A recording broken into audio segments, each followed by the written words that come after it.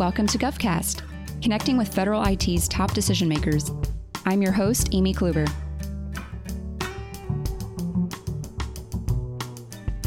This Veterans Day, we recognize the sacrifices our nation's heroes make daily. And for the Department of Veterans Affairs, serving veterans is more than just its mission. This observance resonates across the entire department and each function's mission, whether it's benefits or healthcare or anything that serves a veteran. Government CIO Median Research often covers technology's impact on the agency, like all of government, but it goes beyond that to discuss what those tech initiatives mean for veterans and their families. We were honored to speak with Deputy Secretary Donald Remy, newly confirmed to the role in July.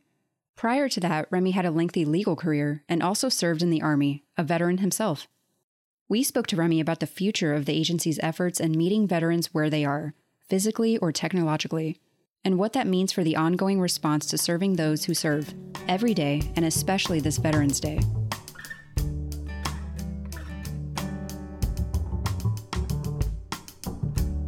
Sir, welcome to GovCast. It's so great to have you on the show. I'm really excited to learn more about VA and some of your priorities, you being new in the role. You know, we're coming up on the Veterans Day holiday, so it's a good time for, of course, the VA right now. So thank you for joining us. Well, thank you, Amy, for having me. And it's good to be with you today, and it's good to be with your viewers and your listeners. It's been a little over 3 months now since your confirmation. You know, it's in the grand scheme of things that you're fairly new in the role. As a veteran yourself, what did you think when you were first tapped to come on board to get into such a prominent position?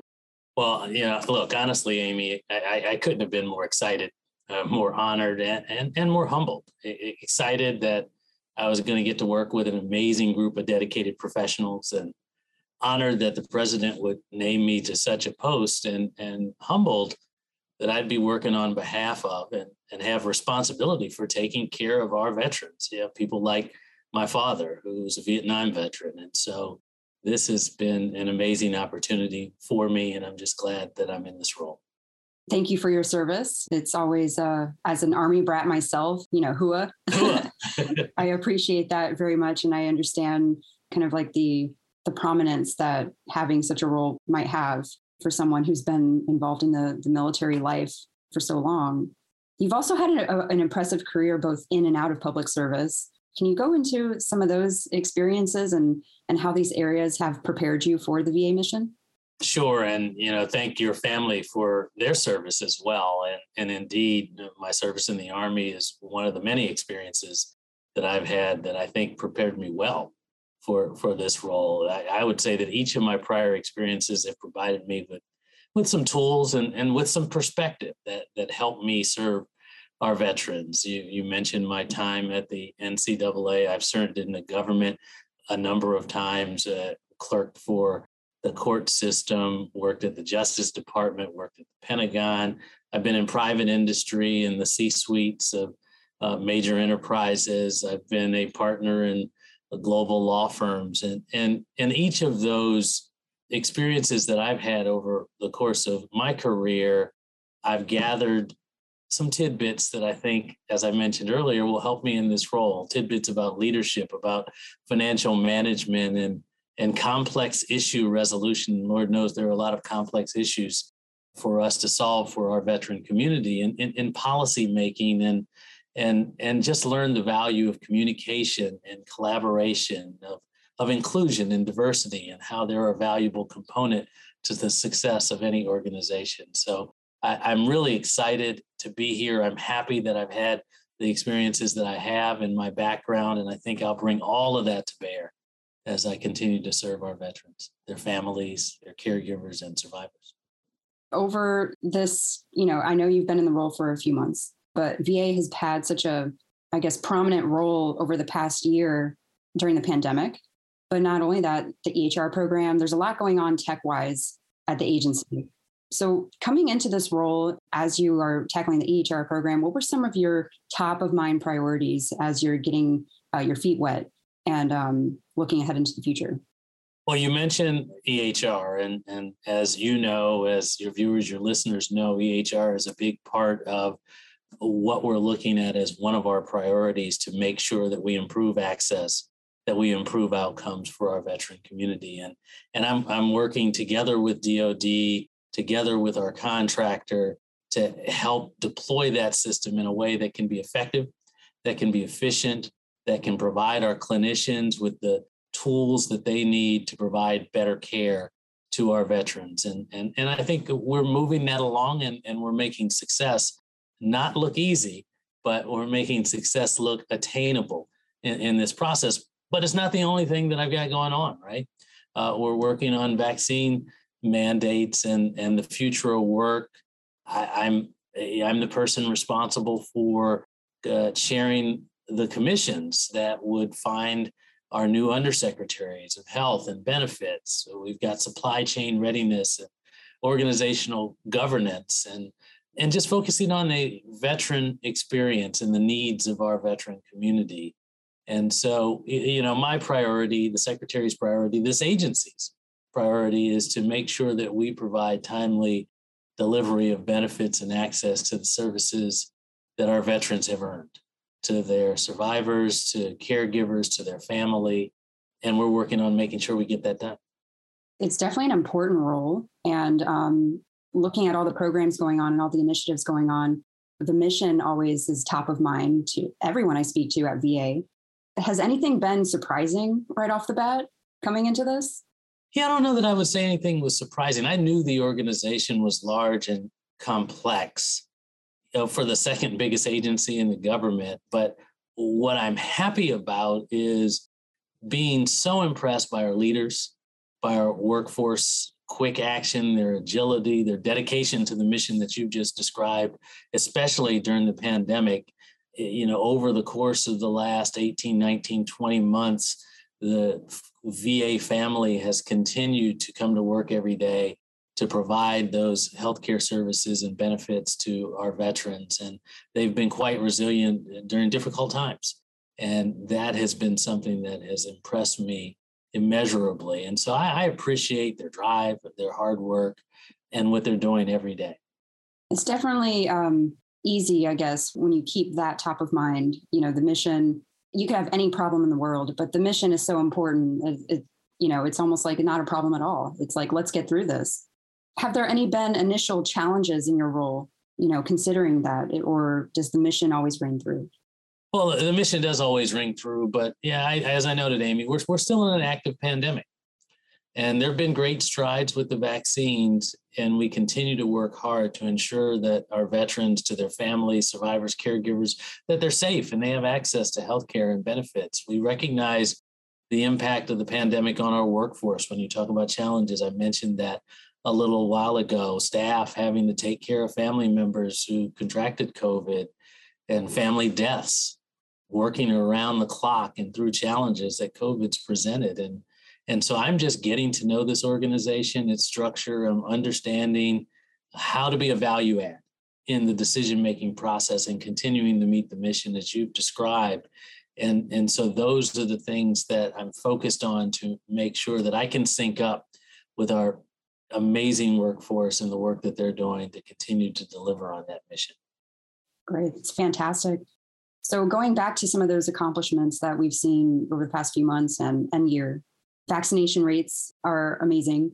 VA has had such a huge role in the nationwide vaccination effort, even outside of VA. There's various improvements in technology infrastructure, telehealth. Everyone, I think, even outside of government, has seen the vast benefits that telehealth has provided for those in rural areas. And then efficiencies for veterans, claims processing, all of that's coming down the line. So talk through some of those efforts and where you see them heading next year. Well, listen, we've got a great team, great leadership in our Office of Information Technology, and they're working with terrific staff across the enterprise to advance our technology and our infrastructure. And you're correct that all of these efforts are designed to improve access and outcomes for our veterans. And with a continued focus and investment in the coming years, I think all of these efforts will continue to yield positive results. I'm excited about what we're doing to provide the timely benefits and services to our veteran community. And we talked earlier about implementing the electronic health records It's a modernization program, an integrated record that will cultivate the health and the well-being of those we serve by furthering our ability to provide care to the whole person.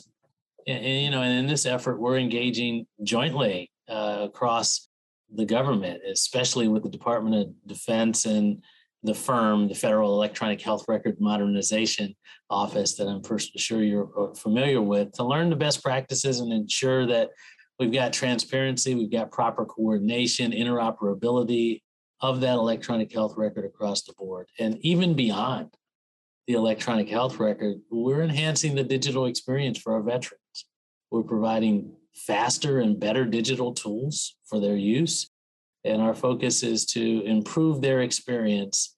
And we want to make it easier. We want to make it faster. We want to make it better for veterans to access those benefits that they've earned.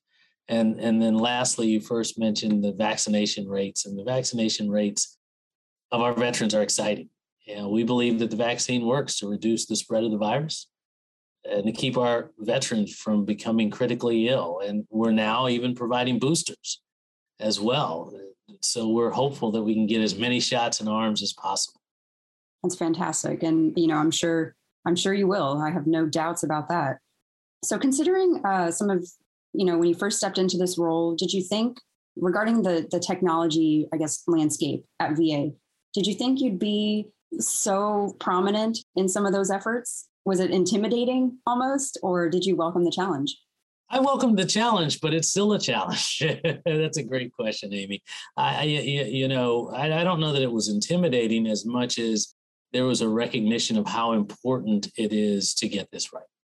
And so I've been working with the team here, and as I mentioned, the team across the government, particularly at DoD and the firm, to make sure that we have a path to get it right, working closely with folks on the ground that are using the system and people that are interested in using the system, to make sure that they have a voice, that they're engaged, and that as we deploy, we do it in a fashion that can be efficient and effective, and we can set everyone up for success. Fantastic. So when we talk about advancing veterans care, something we hear all the time is how valuable technology has been in that regard. And I'm not even referring to IT. I'm referring to, prosthetic care, mobile operations, artificial intelligence, all the exciting things that VHA is a part of. So when you think about the administration's main goals for advancing care using these capabilities, how has VA worked to accomplish these so far from your point of view? Well, that's a great question. And the reality is that technology is our friend. And that's been proved to be the case during this pandemic. And we've been able to use, I think you may have mentioned telehealth earlier in our conversation, we've been able to use technology to meet veterans where they are, to make sure that they still have accessible to them the tools that are necessary to assure that their health care continues to be provided.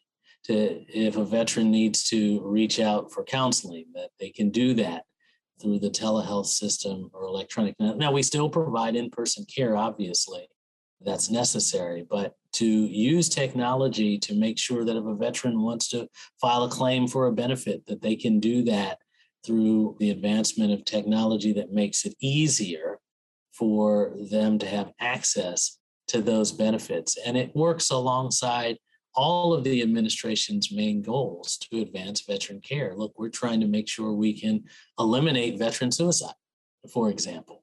And in order to do that, we have to be available. We have to be available at all times. We have to be available through the internet. If somebody wants to send a message or call the call center or visit a vet center and get counseling. And so to your point about technology, it makes that accessibility, availability more prominent so that a veteran can reach out when they need to reach out, and hopefully we'll be able to provide a care and avoid a circumstance where we see veteran suicide. So we're also thinking, hey, we've got to provide timely access to the highest quality care. Well, how do you get timely access? Well, to your point again, technology is a key component of that. We're trying to drive down the disability claim backlog.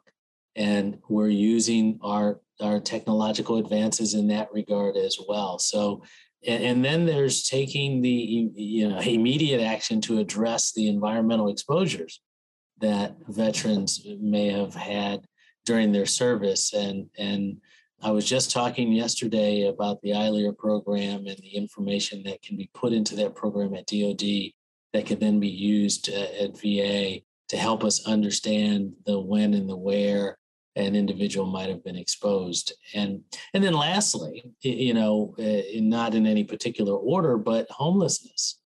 We're assisting veterans with housing during this time, the pandemic, to make sure that we can get our veterans safe and in safe places, so that not just during the pandemic, I said that earlier, but across the board, so that we can get our veterans housing. Right.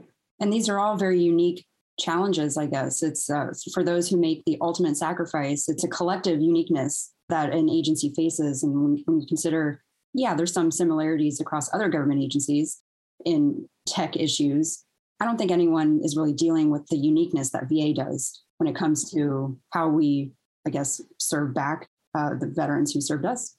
So COVID-19 has been particularly demanding on both government and health-focused agencies. How do you see VA continuing to take a forefront role as we move past this pandemic and into the next phases of managing it? So we've been on the front lines of battling COVID since it first started to become a challenge in America.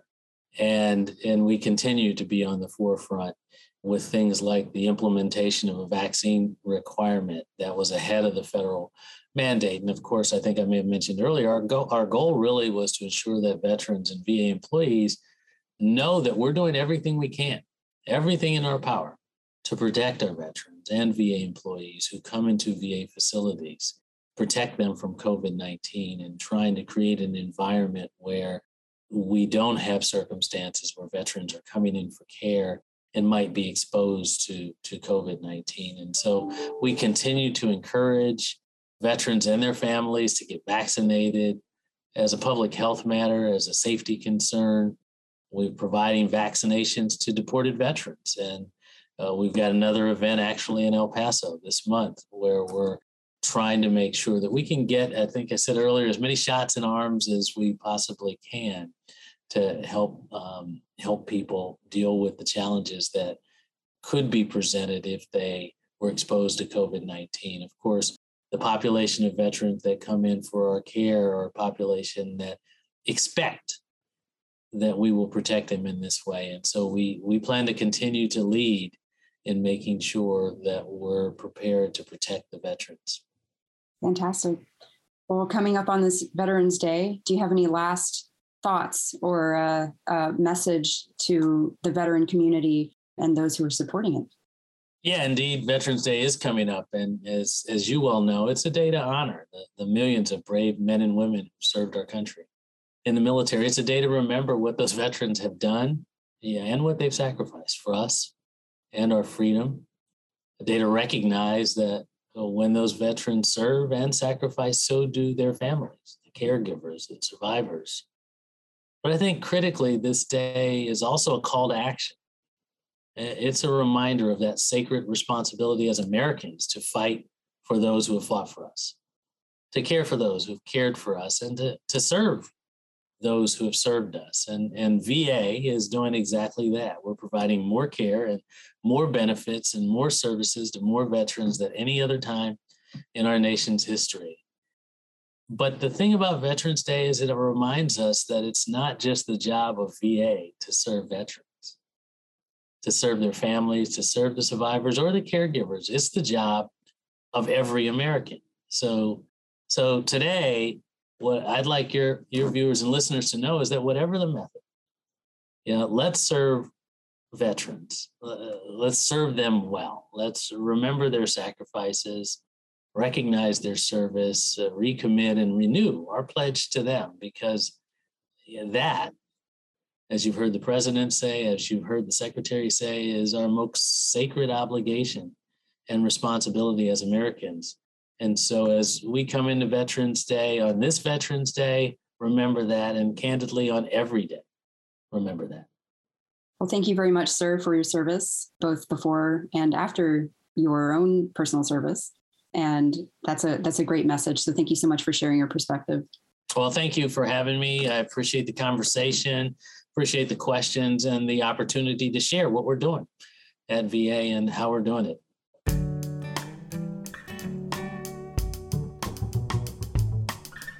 GovCast is a production of Government CIO Media and Research. For more podcasts, head to our website. And please, if you liked what you heard, let us know by leaving us a review in iTunes.